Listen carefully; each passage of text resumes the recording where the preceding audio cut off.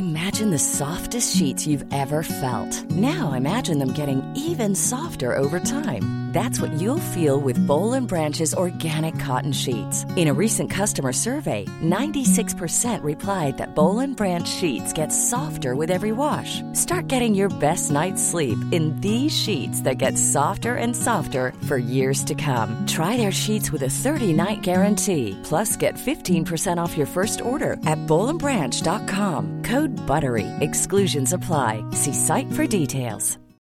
Millions of people have lost weight with personalized plans from Noom. Like Evan, who can't stand salads and still lost 50 pounds.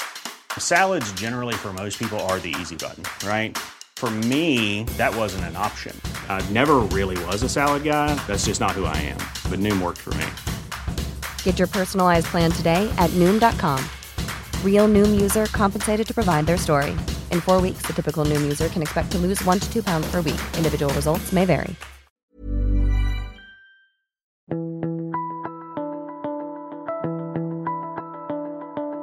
Welcome to The Mentor. I'm Mark Bouris. Tristan Sternson, you're the CEO of NCS Next, which we're going to explain how that all comes about, but welcome to The Mentor, mate. Thank you. Thanks for having me. NCS Next is a Singtel-owned entity out of Singapore, being one of the biggest telecom companies in the world, particularly in that Asia area. Everything Singapore does when a government's involved is usually pretty big. I mean, I remember once Singapore Post, which was a client of mine many, many years ago, won the world's best postal delivery organisation and was the most profitable postal business in the world. Yeah, wow, okay. Wouldn't surprise me. Small population, but it services the whole of the Asian region. Yep. They got representation everywhere, Malaysia, Indonesia, everywhere. And Singapore, when you're dealing with Singaporeans, it's usually a big deal. And we're going to talk about that in a minute. Country of 6 million people, 5.5 million, they shoot well above their weight class. 7 miles, one coast to the other coast. Yeah. That's not very big. You can run it. It's totally. Yeah. It's amazing. It's totally amazing. We're going to talk about. You could probably run it. I'm not sure about me, but so give me a little bit about your background. I mean, like, what's your deal? You emigrated to Australia, so tell me about that. Where'd you come from? Where were you? Why'd you come here? So born in Scotland, came in the 1980s. One of 4 siblings. I'm the youngest, so I had to fight for everything. That's probably why I am where I am. I don't remember Scotland. I was 18 months old, so came across. The 1980s was terrible recession over there, industrial. My old man had a business building parkas or jackets and sleeping bags, and that was kind of falling away. If you had it today, it'd be an absolutely amazing business. But so we moved to Australia, no family. We had a great uncle, thought land of opportunity, and that's where we came and started afresh. My old man started as a salesperson in the bargain basement of Myer, Melbourne. And worked his way up to being the retail managing director. And that's where we start. What impact does that story have on you? It's had a huge impact. So I always look at people in life as to the hustle, what they've done, right? How they've gotten to where they get to. And we can talk a bit about what I did in sport and stuff later too. But that's always given me you've got to work for what you need to achieve. Not everyone's just gifted, here's money, start a business and do it. And watching him grow his way up and do the right things and take the right steps. And it's very calculated as well. I'm a calculated person. That has really influenced me on that world. Was it that obvious to you though as a kid? No, not at all. No. So I saw him go from there. He went to sports girl. He did all these different jobs. And every time I saw him move around, it's kind of like, that's your influence. So I try to do that with my own kids too. It's like they learn from what I do. I was probably the only boy as a teenager who used to work in a sports girl stacking shelves in the back of a warehouse in a sale, right? So I got to learn it by doing it. And now I do the same with my son, right? I teach him how to code, right? Because that's what I do. That's what I want him to do. That's what he wants to do. So that's influenced me in a big way. Yeah. And you went to school in Melbourne? I went to a Jewish private school, Mount Scopus. Every one of the 4 siblings got private school for primary. And then if you wanted to go in secondary school, you had to earn it. And that's how it works. So my brother got a scholarship. My 2 sisters went to a different school, Bourne High. I moved to Bourne High in year 7. And then I was fortunate enough to go back to Mount Scopus in year 8. Combination of getting some bursaries through sport And also my mum was teaching there, and I really wanted to go back, and it was a good school for me. And that was part of my upbringing. Built a social network. Really, really good for networks. I don't know if it's the best school in the world, but that network, and I've taken that into where I am today, into the business world, like having a network of people that you're really close with and connected with has been something that's always been something that's valuable to me. The culture that sits around that, how much impact did that have on you? I'm traditional. Yeah. I'm not religious. We'll follow 2 or 3 holidays a year. I've just taken my kids to Israel to kind of see it. My daughter will have a bat mitzvah. It's tradition for us, right? We don't, there's different levels of observation. So, some people follow, the Bible and the Talmud and that's their way of life. For us, it's really a community, and that community is what Scopus had. It's a community that, and building that sense of community actually goes into your life as well. Everything I do at work, it's a community. It's a people thing. And the community has standards. Community has standards. They're not necessarily religious standards, but they are standards that derive from your religion. Yep. But, might not be the, necessarily about what you can and can't eat at various times. You can't eat things without scales, and can't the things on the hoof and all those sort of things. They might not be that, but nonetheless, there are standards as to how you live your life. Yeah, and everyone adopts different ones. So, most people won't eat milk and meat together. Like my in-laws, they won't have a hamburger with cheese. I will, right? Yeah. It's a different standard, right? Yep. Some people won't eat pork. Some people won't eat shellfish. But it's having that level of standards. It's something that you adhere to. You've got a community, and to be part of the community, you follow certain things. And it could be the same as being a part of a sporting club, right? You've got those standards that you adhere to, and that makes you part of the club. And to some extent, they can actually help you excel in your life. I mean, not just the people by virtue of your network of people, but your network also adheres to those standards, or there is a commonality in relation to the standards, so you know what you can and can't rely on in terms of your network. That's really important, because when it comes to picking a business partner, or picking perhaps a contractor, or picking somebody to do some business with, you know where they stand by virtue of the fact that they're in the community. And by being in the community, generally speaking, you know how they operate. I'm always curious as to your ethics and where they come from. And I don't mean in a moral sense. I'm just talking about ethics, work ethic, life ethic, etc. What would you attribute it to? So if you go back to the community part, I don't have the answer to this, but I've always been kind of interested, and it's something I want to look into a bit more. But with the standards also comes, it's a minority group, right? So, if you look at successful people in the country, it's a minority, right? Not everyone has built a business, sold a business, done it, right? And I wonder if there's a correlation there to some extent, because the Jewish community is pretty small, right? Even the Greek community, it's pretty small, right? It's relatively small, right? Israel as a country, highly successful in everything that they do. Really small. Greece isn't. All we want to do is argue with each other. But I get it. Okay. But the Greeks who aren't there seem to do better than the Greeks who are there. But go on. But you've always had to overachieve, right? And I think that's what, you look at back to the school, back to Mount Scopus, it's one of the best schools for education, right? You're always in the top 2 or 3 in the VCE or whatever TR results they are at the moment, and they always overachieve. So maybe there's a correlation back to what I've done. Like, I've always had to, to compete in that environment, even outside of what I did in sport. I've had to overachieve. I've had to do the best I can. Like, to go to school and be a sports athlete in a Jewish school, like one AFL footballer that's been any good. We've had one cricketer, who's been good. To do something like that, it's so much more amplified, and it gives you that thirst for it as well. So you're representing a community. So when I'm building it, representing my family for my business, or I'm representing my business, and working together, I build that community into everything that we do. Even the last thing, when we sold our last business, we did that as a team effort. Like, it was a community. We created this thing which we said was, we're going to choose our own adventure. We bought our business back.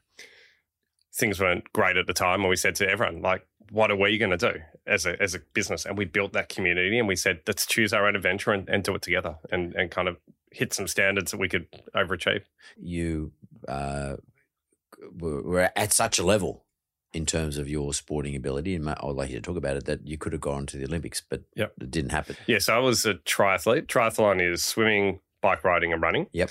The first Olympics was the 2000 Olympics. Yep. Here in Sydney. In Sydney, yep. I was a 17-year-old at the time when they announced it. So I would have been 20 for the Olympics. And they took juniors at the time who were emerging. And I'd just raced in what was called the Duathlon World Championships overseas, which is running, riding and running. And that was in Italy. I'd just come back from the Maccabea Games where I had a good race. Well, I did well. It wasn't a good race. So I could have continued to go down that path. Now, being a new sport, there was no money in it. It was a tough sport. Not many people knew about it, but it was something I loved doing, and that drove me. It taught me a lot of discipline. And even at that level, like to compete at that level, like I'm up at 4:30 in the morning going to swimming classes before school, right? Swimming training.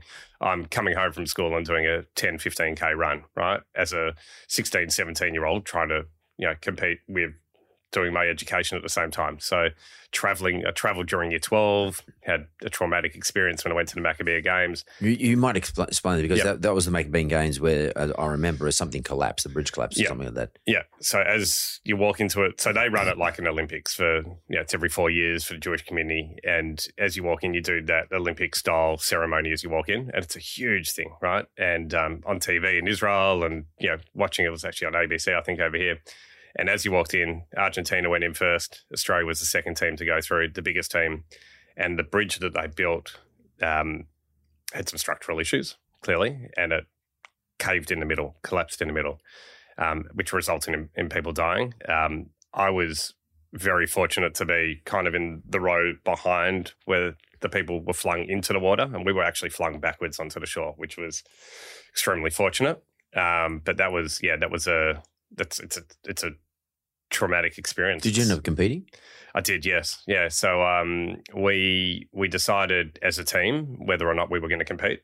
And we said, out of the honour of everyone else, so we're going to stop the games completely. And the Australian team said, we're going to do it. We're going to compete. I competed, hadn't slept for, it's one of the last days. I did a triathlon in 42-degree heat in the Mediterranean Sea, which is as salty as you can imagine, right? That's the swim leg. The swim leg. Yeah. That's the first leg. So dehydrated. I can't even remember most of the day. Come out the water, not doing too well. I'm an amazing bike rider. Get to the front, doing really well. Stopped for a medical penalty because I had no idea where I was, which is kind of like asking me, what's your name? And I'm like, I can't remember them asking it. Apparently I said something quite funny. Get to the run, do not remember any of it. Basically hallucinating through the whole thing. Get to the end, came third. Needed a drip, needed everything else to kind of recover from that. And that was probably one of the most pivotal moments in my life because I pushed myself beyond a level that you should be able to push yourself. So subconsciously, I pushed myself beyond a boundary that you should not push yourself beyond, where you could potentially kill yourself, right? Or you could do something that can be quite harmful. And that's probably one of my biggest learnings in life is to kind of how to calculate the level where you go to something, but don't go beyond it. Where does that ability to do that come from? That's pretty amazing. It's a competitive angle. So I couldn't lose at certain things. So here's a story for you. I'm starting to do cold plunges every morning, right? Now, yeah. I don't know if you do them, but I love them, right? And how long are you doing for? 4.5 minutes. What temp? Trying to get down to below 7. I'm doing them in a pool outside, so it's only about 10 degrees at the moment. Got the plunge coming. I want to get down to 3 or 4. Probably do 3 or 4 minutes. Do cryotherapy every second day. Well, sorry, every second day, twice a week as well. Yeah, with the 3 minutes? Yeah, 3 minutes at negative 140. Yep. Which is obviously quite different and all different biohacks. It's actually, it's more, I know it's a little bit of a diversion, but the cryotherapy is actually a bit easier to withstand, I find, than the water. It's dry, yeah. I don't know what the hell, I don't know what it is, but I don't know what the reason. Walk out but you also don't, I know it's a diversion, but you don't feel like your body has to warm up. You regulate straight coming out of it. Yeah. If I do 5 minutes in the morning instead of 4:30, right, it might take me an extra hour for my body to warm up, right? Yeah, same. And when you go negative 140, you walk out, you put your clothes back on and you feel like you had a rush. I feel like the blood rushed straight back out. Yeah, exactly. You were saying that in terms of pushing yourself or trying to put yourself in that extreme situation because that those triathletes, that is extreme stuff. It is extreme, yeah. But if you do it within the boundaries of what you do. So I've never done an Ironman triathlon, which is even more extreme. That's a whole day event. But back to pushing yourself to a level. So I've got a friend who sends me a message yesterday, 26 minutes in a plunge. What? And I got the text and I go, fucking crazy. Yeah, right? well, that's stupid. That's exactly. Hydrotherma. Yeah. So exactly, hydrotherma, jumped in the hot spa for 45 minutes after that, right? Probably 40 degrees to warm up. that's pushing yourself too far, right? That's calculated. So. There's a science to everything that you do, like in this wellness space. And if it's 4 minutes 30 is the right number, or 5 minutes 30, you got to work out what it is. Somewhere between whatever those are, but for you. Yeah, for everyone personally, exactly. So where I've got to from that moment where I kind of pushed myself too far, I'm a very analytical person. I don't know I was that analytical beforehand. What I do, data and analytics, that's my background. I'm a techie, like I can code. Everything is very analytical, so I need to know everything about it. So I've got two mates and I who are very big into this biohacking world at the moment. One will send a message, if you take DHEA as an example, you lose your hair. Well, firstly, he has no hair, so I don't think he has a problem there. But DHEA being the precursor to testosterone. Yeah, exactly. And I go, well, actually, no, here's the science behind it, right? And that's always been my thing. It's kind of like, you can push yourself. You can take everything in the world, right? You can do every sort of exercise. You can do 26-minute plunge. But if you're not doing it properly, you're causing yourself harm. When I did that race and subconsciously I was like, I have to win at all costs. I'm causing myself self-harm to do something that isn't worth it, right? Like, you're not going to kill yourself to win a race. And so that's probably the element in life. And it goes into business as well. There is a level where you go, you can make more money off things, right? But is it going to cause harm on something else, right? And actually part of the story, I reckon, where we picked up the ARC Group was because of that, right? We had a Melbourne IT, which was the old ARC Group. Sorry, the old name for ARC Group. First real tech company in Australia. Brilliant business. Pushed too hard. Went down the wrong direction, built too big, and then bang, on the door of, kind of closing collapse. And then we've come back in and said, here's an amazing business. Let's build it back up. Let's get it to the right level of operating, right? Let's not push it too far. Now, you're a self-taught coder, and then you set up a consulting business. What was that called? InfoReady, right? Yep. And in the midst of the GFC, that you found it and built it in the midst of the GFC. We're going back to 2009, 10. Then you managed to sell that for a reasonable amount of money. 10 years later, you sold that to what was known as the ARC Group those days. Yep. And then you and your business partners, bought 50% of that business back. A percentage, Yep. Well, whatever, a percentage back. Yep. Then all of you sold off to the Singtel subsidiary called NCS. Yep. That's the history by steps. Yep. And along the way, you made even more money in the second sale.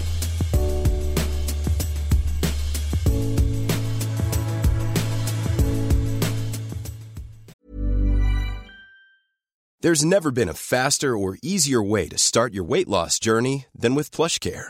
PlushCare accepts most insurance plans and gives you online access to board-certified physicians who can prescribe FDA-approved weight loss medications like Wegovy and Zepbound for those who qualify. Take charge of your health and speak with a board-certified physician about a weight loss plan that's right for you. Get started today at plushcare.com/weight-loss. That's plushcare.com/weight-loss. plushcare.com/weight-loss. Hiring for your small business? If you're not looking for professionals on LinkedIn, you're looking in the wrong place. That's like looking for your car keys in a fish tank.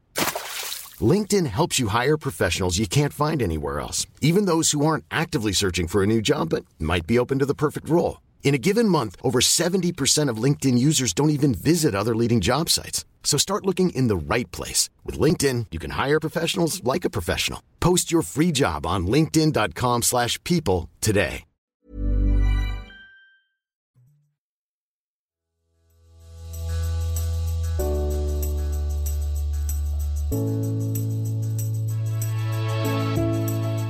So I'm back here with Tristan Sternson, and we're talking about that difficult moment. And this happens a lot of times. You sell something to someone, they don't do such a good job with it, or whatever.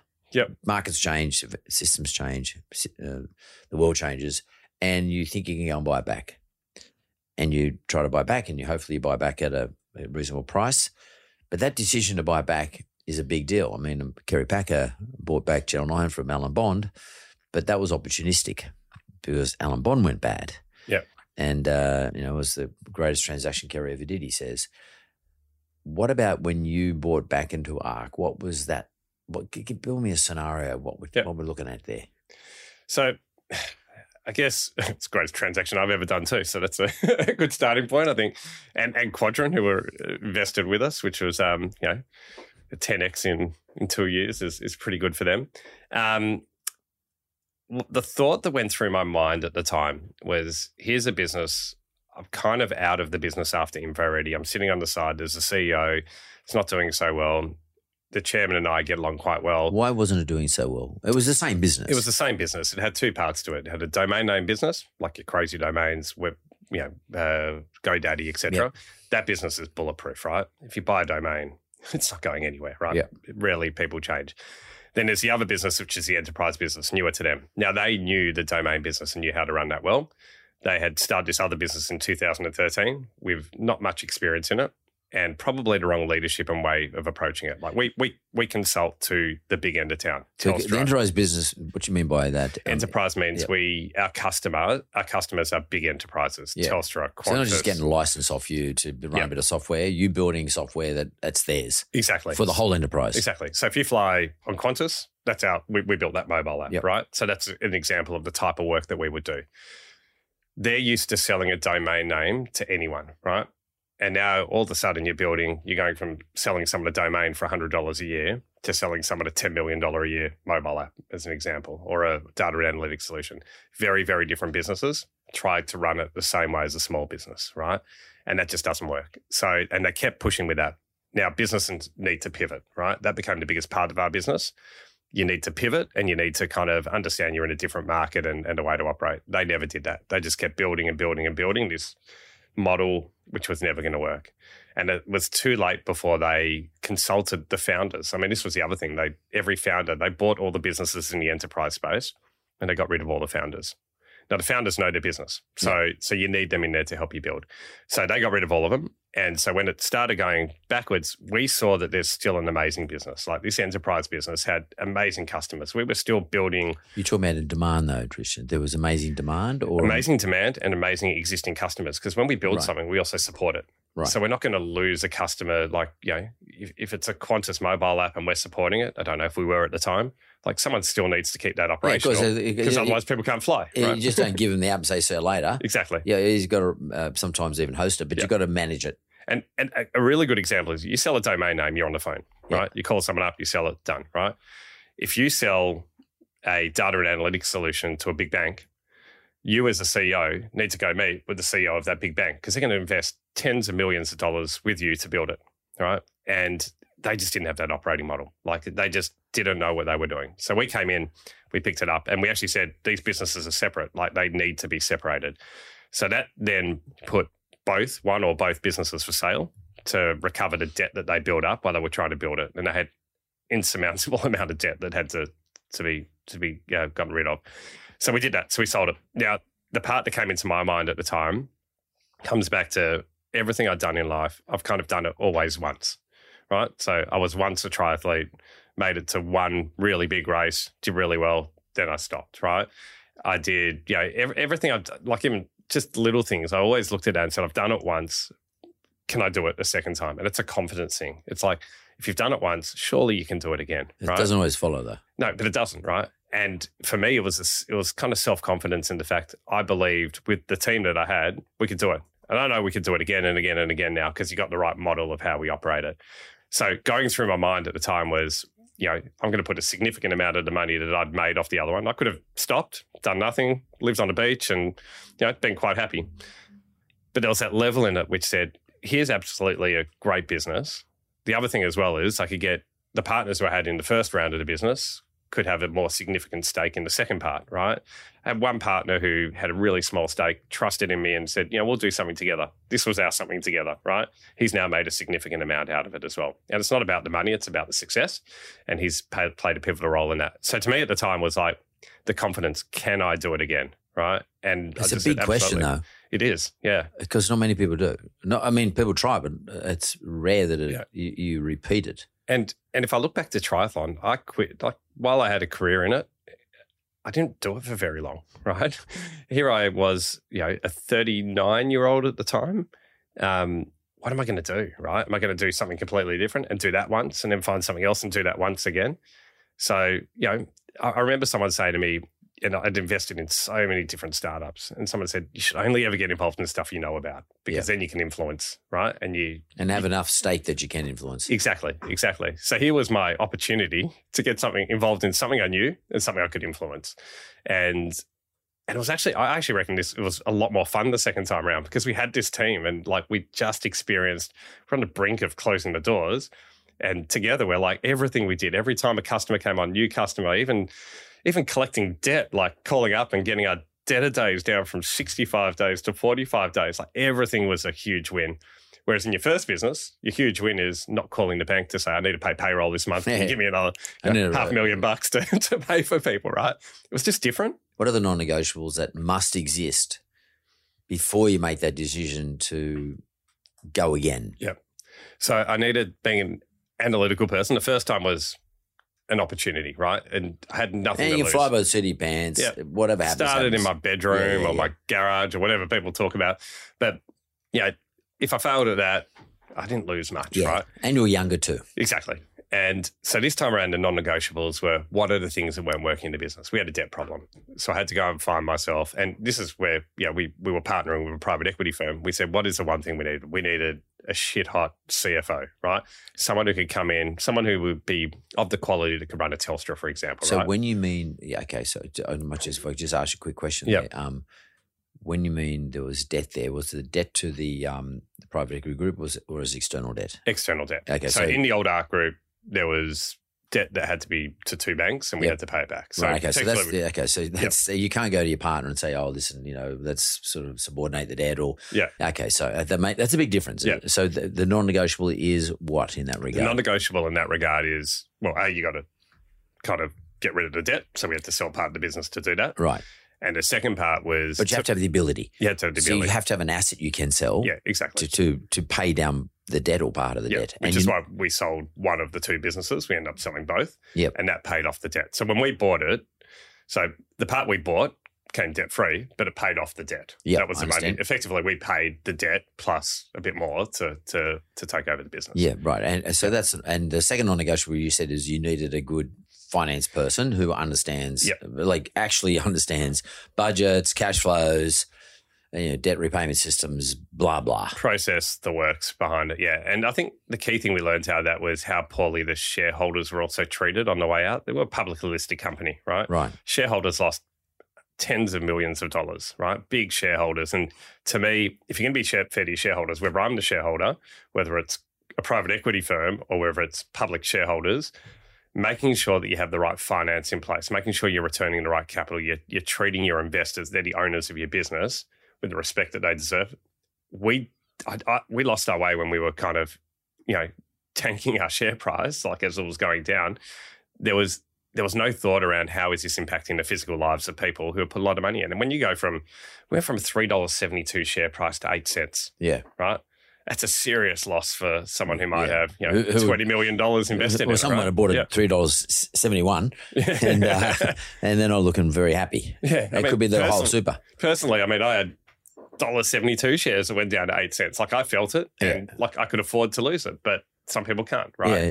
And in a domain business as well, your typical shareholders are kind of your superannuation, your mama and papa sort of business investors who are kind of, it's a stable asset, right? And they lost all the money. So that was a non-negotiable, is that we had to have rock solid financials. So we had to have the right person to come in and do that and set up system and process, because I've always followed the scale up methodology. And if I can't measure what I'm doing, it goes back to my biohacking as well. If you can't measure what you're doing, then you don't know what the levers are that are going to make you successful. So we ran to building run rates rather than performance. So, explain that. So run rate for us was, we're a consulting business, we charge per day, right? So how many billable days can we do a week? Based on the number of people. Yep, exactly. And at an average customers. Daily rate, right? So we looked at that. That's the one metric we looked at every day. And we said, if we can get to December 31 at this number, then we're successful. Now, we might have ended the year with $1 million profit. We might have ended the year on $20 million profit, but we knew the next year would be successful because you start the year after. I mean, our projects are long-term. They're 3 months, 6 months, 12 months. So if we're on a run rate, we know that run rate's going to keep. It's a good way of looking at things. So you said of your tech people, yep, the people who you can bill out. I've got just for argument's sake, I got 10 and I'm billing them out at, to make it easy, $1,000 an hour. Yep. So that's 10,000 an hour. And I got, for argument's sake, 8 hours a day. That's 80,000 a day. And I've got 5 days a week. That's $400,000 a week. And I'm going to multiply by 50. So I got, whatever it is, $2 million a year, whatever the number is. Yeah. Did you, that's pretty unsophisticated, but did you then go and say, now, by the way, a billable day is really only 6 hours? Did you go and sort of look at efficiencies and then did you go back and measure what everybody's doing? Yep. And you subtracted then, by the way, did exactly the same exercise in terms of their cost? Yep. And you could see what the profitability was, or you know what your margin is. Yep. So how did you, in terms of, I understand the data piece or the gathering of data. One, I understand the analytics around how you use that data relative to how you budget. Yep. But where do you get day one? Where do you get your sensibilities as to and your sensitivities as to what is correct? Yeah. So sensitivity was our word, right? That's kind of always a key thing. Is that the more sensitive your business is, like if you lose one project, then your cost inflates. How'd you do that then? How'd you work that out? Yeah, so we worked out levels. So we had different levels. And then we also got hit by COVID at the same time. But we had different levels. And at the level we said at the time we were doing, call it $80 million of revenue in an area, right? We would say for $80 million of revenue to make X profit, we can afford this operating cost, right? Right. But if we want to get to the next level, which will be 120 million, to build up the next cost, we've got to be very strict on not building up the cost in between it. So everything from 80 to 120 is profitable for the business, right? Right. So when you would break even at one point and the other point, and then we reverse calculated that into how many people, how many billable days, and then how many projects we needed to do that, right? Yeah. I wish we could do $1,000 an hour. That would have been nice. No, but I was just, More like a day, but it's just for the sake of calculation. Yeah, but it's good. But it's good. We'll get there one day, maybe. Well, lawyers do it. Yeah. Maybe my generative AI bot or something can charge that. But yeah, lawyers definitely do. No, generative AI bot. Your bot's going to have to charge less. That's the whole idea of it. Exactly. Maybe I should. But just don't tell them it's a bot. Yeah. Tell it's a real person. Because what you're talking about here, Tristan, is this is modelling. Modelling to me is always inaccurate because the only reason I say that, bear with me, is because to be a perfect model, you have to have all the variables. Yeah. And you never know what all the variables are because you don't know what you don't know. Yep. I mean, there's external variables which you don't control. COVID. Whatever's a great example of it. But, you build your model and then from that you can get a lot of confidence that you will make the investment. Yep. Or take the leap of faith. Did you do that before COVID hit and then all of a sudden COVID hit and you went, oh my God? With sensitivity has triggers, right? So COVID came and triggers are easier. So if you don't do X, you need to trigger Y, right? And we always had that. And we were very transparent. Like the one thing we've always done since we've, Info Ready days and then when we took over the business is we tell our staff our performance. We show them everything and we say, if we can't hit this, like simple example, if I can't hit hiring 20 people a month and I've got 4 recruiters, then I've got a trigger that I only need 3 recruiters, right? So it's a very calculated decision. So we always knew which sensitivity hit what trigger. But on the upside, if we can hit 30 people, we hire another recruiter, right? As long as we can sustain it. So that was the levels of what we always did. COVID comes along and then all of a sudden your triggers are like... They're firing off everywhere. It's like, it's an alarm. It's like going off all over the place. But we were fortunate. I mean... We were lucky. We had lucky and unlucky. We had some customers who were in the insurance space that needed to ramp up considerably, and we had financial services and all that kind of moved quickly. We had other customers that were in aviation that just kind of closed down to stop. Yeah. So that it's all about then sort of moving your momentum towards those areas where there's the most demand. Yeah. So you have to have quite a deal of flexibility in those environments. Yeah. Making the decisions quickly. That's the one thing that I've always done. And with the team, it's like, if you're going to make a decision, do it quickly, move on. Deal with the consequences later. Hire, fire, whatever it is, right? Yeah. You just got to deal with it, right? And if there's a consequence of an error or some sort of, then you deal with it down the track. Because procrastination kills businesses. Yeah, totally. And that's what killed our last business, right? Yeah, just stuffing around. Overthinking, taking too long and just, that's what really hurts. So where would you, because you're an analytical guy, you live in the analytical world around data. Yep. Where would you say analysis should sort of start and end? Like it's obviously very important, But if you overanalyze, you don't do anything. So, I mean, how do you manage that process? Well, instinct's everything as well, but analytical supports the instinct. So when you always look at decisions, it's like, someone's always made a decision. Telstra goes into a new product, right? They've made a decision. The analytics just supports whether it's right or wrong. So typically, unless the analysis comes through and says this is a terrible idea, right? Then you know which way you're going. I've always operated on gut as well. Like, when you hire the right person, you build the right product. Like, even I look at generative AI at the moment. The first thing we did when generative AI came out was we published internally to our staff, here's a set of reasons you should not use generative AI for these scenarios. And here are the things you should do, right? You can go and write a love letter to your fluffy white dog and tell them it's, how much you love, whatever. You can do that, right? But don't go create code for your customer you're going to deploy, because it's going to create all these security loopholes. But that's the gut for us, was that this is something amazing and it's going to happen. The analytics was, well, actually, which part of it should you be doing? Which part should you not be doing? And I guess it's been the same with us with business. It's always the gut is, we're going to do this. And then the analysis just kind of supports it. At what point did you and your colleagues and your private equity fund make the decision that that you would sell off to the Singtel subsidiary, which is NCS? Yeah, so we knew them as a business. Right. We'd spoken a few times. I knew the CEO. I worked for Accenture for a while. He worked for Accenture. So it was kind of a small network. We built an amazing business in Australia, and we wanted to build it overseas. And I've failed at doing the same thing in Singapore. I built InfoReady in Singapore. I built it in Ireland. Neither were very successful. We wanted to go global. We said to our staff, what do we want to do? This was our choose our own adventure. And we said, we want to go and build out a global network. So we went out and we started looking for businesses. Now, we knew Singtel, we knew NCS. They needed to build a presence in Australia. And they had a very, very, very similar culture, right? And you could go to any country in Asia, and every country has a different culture in how they operate. And there is a different culture to the way they operate. But we found them the most similar to the services. We're a very innovative thinking company. As is Singapore. Yeah, and so are they. Yeah. So Singapore as a country, right? They live innovation. They're one of the best tech startup countries in the world, right? Yeah. So to me, as an innovator, as someone who kind of, we're always building something, like our mantra is to build it before anyone else knows about it, right? So it's thinking of the future is to ignite possibilities.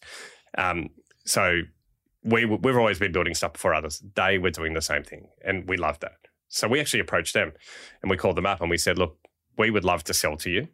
I mean, typically you approach someone to try and sell your business, but before we ran the process, and I said, look, we'll give you a period of time, and if we can come to a deal that Quadrant are happy with as well, because they're a major stake and they're the private equity firm. So I had an interesting role of playing, keep Quadrant happy on one side and say, well, we're going to get an unbelievable deal. There were probably may or may not get somewhere else without testing the market. And at the same time, I had to get Singtel to pay a fair price, because if it was a process, you put your bids on the table, the highest person wins, right? So we had to get them to be almost that highest person without running a process, so the Quadrant got a fair deal and our shareholders all get a fair deal. So that was a tricky one. So we approached them, took a bit of time courting. DDs are the worst thing in the world. We did a pre-DD, followed by another pre-DD, followed by a DD, and just went through the whole process like too many times. And private equity want to get deals done in 6 weeks. Yeah. Big, largest telco in the world group, they want to take a year. Yeah. You got to try and massage that in the middle. So it wasn't easy, but we did approach them. We loved them. We loved them as a business, and that's been really good for the integration of what we've done as well. So we talked to others. We definitely talked to others. We had a lot of approaches. And so kind of because we had those approaches, we knew what our value was in the market. One of our competitors have recently sold similar business. We knew what their value of the price was. So kind of set all those variables in place. So we weren't testing a market where we had no idea what the value was. It's back to doing a tri-marathon, by the way, because you've got to swim, run, and bike or cycle on during this DD processes, and you've got to push yourself to the limit. Yeah, you do, because that is a process. DD is I often say it's 2 words for reducing the price. Yeah. And that's the whole process. Yeah, we love it. We agreed term sheet price. And then what you don't know is the next 9 months they spend trying to reduce the price. Yeah. They don't say we never try to reduce the price. And I'm not saying Singtel did it, but this is generally speaking what happens, because the more you tell them, the more they hear, and the more you say, the more they ask, and the more they ask, the more they start to talk themselves out of the whole deal or whatever. I mean, they put in. It's a fascinating process. So you're still the CEO though. Yeah. So we've got a new business called NCS Next. Yep. And so it's part of NCS. It's the innovative part of NCS, and I actually co-run that with the Winthia, who was the leader of the business before. So we run that together globally. So it's a global business, and we always wanted to be a global business. So yeah, still running that. Enjoying it still. Loving it, yeah, absolutely. I've got bigger toys to play with. It's and balance sheets and all bigger that. Balance sheets, bigger toys, bigger teams, bigger. We've got innovation centers. It's like, got robots walking around. Some of the robot stuff that we do in Singapore, it's like they got robot policemen. Like, it's really cool. Where are we going with all this artificial intelligence, machine learning, and artificial intelligence? I love the research. I call it the resurgence of AI. AI has been there forever, right? We've been doing, every time you bought something in COVID and they said, oh, wouldn't you like this as well? Yeah. That's AI at its absolute max, right? Learning about you, what your preferences are. Exactly. So generative AI, it's popular at the moment because anyone can go on to Bard or Bing or whatever. I haven't tried Bard yet, but ChatGPT, Yeah. It's pretty cool. And even if you go back to, what was someone telling me the other day, if you ask Siri who Cortana is, and then ask another question and stuff, it just comes up with this kind of, it's got a sense of humor and it's quite cool. Where's it going to head? It's going to make jobs a lot easier. It's not going to replace jobs. It's going to enhance jobs. So when you've got tasks that are, simple and easy to do, we do a lot of intelligent automation, repetitive robotics in tasks, the stuff that people don't want to do. We want to do more meaningful stuff. Population grows in the world. We've got to do more to support it. Right? People get older. There's more jobs, less people. We've got a skills shortage in Australia. My thoughts are that this just makes it easier to do that work and we do more meaningful work. Now, post-COVID, people want to work from home. There's all this different way of working, et cetera, in some countries and some that's a bit different. When you add all the AI element to it as well, they're going to do that heavy lifting job that can process mind and thought a lot quicker, right? Will it completely change the world? Yeah, it will. Like mobile apps changed the world 10 years ago. No one thinks about it in the same realm, but it is exactly the same thing. We didn't have smartphones more than 10 years, but 12, 13 years ago. And now we're telling people that the first thing you shouldn't do in the moment is check your notifications. It's bad for your mental health, right? That's an example of how a big part of your life it's been, right? I've got a daughter who can't get off Snapchat, right?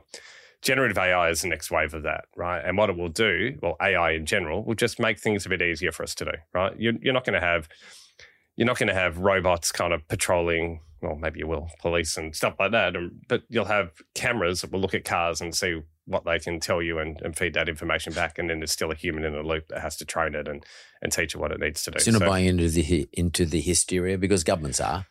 And then we've got all those people sign those petitions, and of course Stephen Hawking made that fearless prediction that artificial intelligence will grow at a speed faster than the human race can evolve, and where our own human intellect can evolve, I should say. And scare the bejesus out of everybody. But you're not buying into the hysteria? No, not at all. I mean, it'll do a lot more than it does today. Our robots going to become that sci-fi where they train each other and they take over the world and we become their servants, and like we cease to exist. Well, that's the same one as we're probably a microcosm in Earth and someone's controlling us from above, and this is all an experiment, right? I don't think any of that is true. It's a good story, though. It is a good story, but regulation is important, right? Yeah, no, totally. Like, because it can be used, maliciously in warfare. It can be used in cybersecurity attacks. It can be used for bad, right? So there can be bad actors, basically. There are bad actors, and they're out there. That's why there's so much cyber issues at the moment, because you're not dealing with a person, you're dealing with AI, right? And they can learn more. They can crack a password in a fraction of a second because they can think quicker than we can. So regulation will stop that. Will it get to the stage where a machine teaches a machine more than we can know? Well, if we can't, our minds are elastic, right? We're constantly learning and we're teaching it to them. So I always think we'll stay a step ahead, because the only thing a computer can do is what we've told it to do. So we'll always know where the off switch is to some extent. Well, I like your positivity, to be frank with you, and I'm sort of more on your side than I'm on the naysayer side. But the only thing I would say is that we don't want to run the cryptocurrency experience where it was never regulated and the bad actors took advantage of the situation, particularly in exchanges, crypto exchanges. We've seen what's going on at the moment. Because all that does is give it a whole thing about rap, and the whole thing just falls apart and lots of people lose money. So I'm actually in favour of the regulatory environment. Yep. As long as we don't have politicians trying to leg up themselves into over-regulating things, because that's the worst outcome we possibly come. Because we need the creativity that this lends itself to. You know, it's wonderful. But I'm like you. Sure, he's written a couple of poems and bits and pieces, and but you know, like it doesn't, especially ChatGPT, which is a bit out of date in terms of timing, but it disappoints a lot. So far for me, the stuff I've asked it to do. It's been an eye-opener. It's an awakening of the world into AI, right? And that's a great thing, right? Whether the tool is actually that useful, who knows? Like we've created financial advice off it, right? And it's good, right? But it's a really good search engine for that sort of stuff. This is the robo advice. This is what people were talking about robo advice years ago. It's finally here, but it's still sort of incomplete and a little bit inaccurate, but it's getting better. But the banks have been doing it in AI chatbots anyway for ages. Like we did one with one of the big banks 5 years ago, which read through all the policies and told staff whether or not they could sell their shares, or told them whether this was a risk factor for a customer and stuff like that. All it's done is just kind of highlight that. But it's years of work already in the making.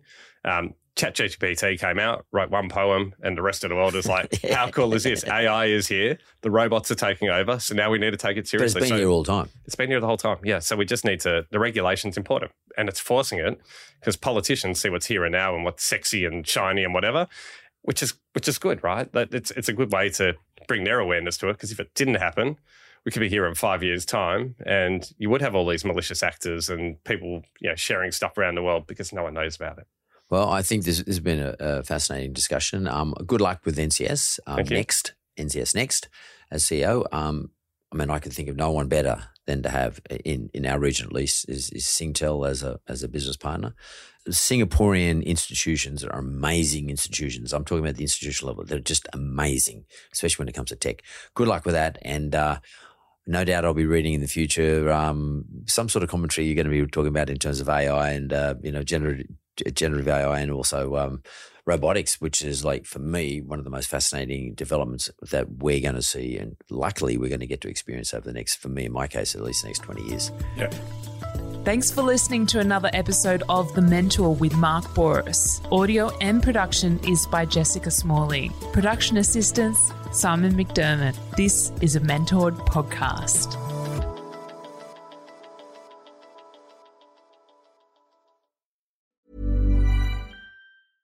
Imagine the softest sheets you've ever felt. Now imagine them getting even softer over time. That's what you'll feel with Boll & Branch's organic cotton sheets. In a recent customer survey, 96% replied that Boll & Branch sheets get softer with every wash. Start getting your best night's sleep in these sheets that get softer and softer for years to come. Try their sheets with a 30-night guarantee. Plus, get 15% off your first order at bollandbranch.com. Code BUTTERY. Exclusions apply. See site for details. Hey, it's Paige DeSorbo from Giggly Squad. High quality fashion without the price tag. Say hello to Quince. I'm snagging high-end essentials like cozy cashmere sweaters, sleek leather jackets, fine jewelry, and so much more. With Quince being 50 to 80% less than similar brands. And they partner with factories that prioritize safe, ethical, and responsible manufacturing. I love that. Luxury quality within reach. Go to quince.com/style to get free shipping and 365-day returns on your next order. Quince.com/style.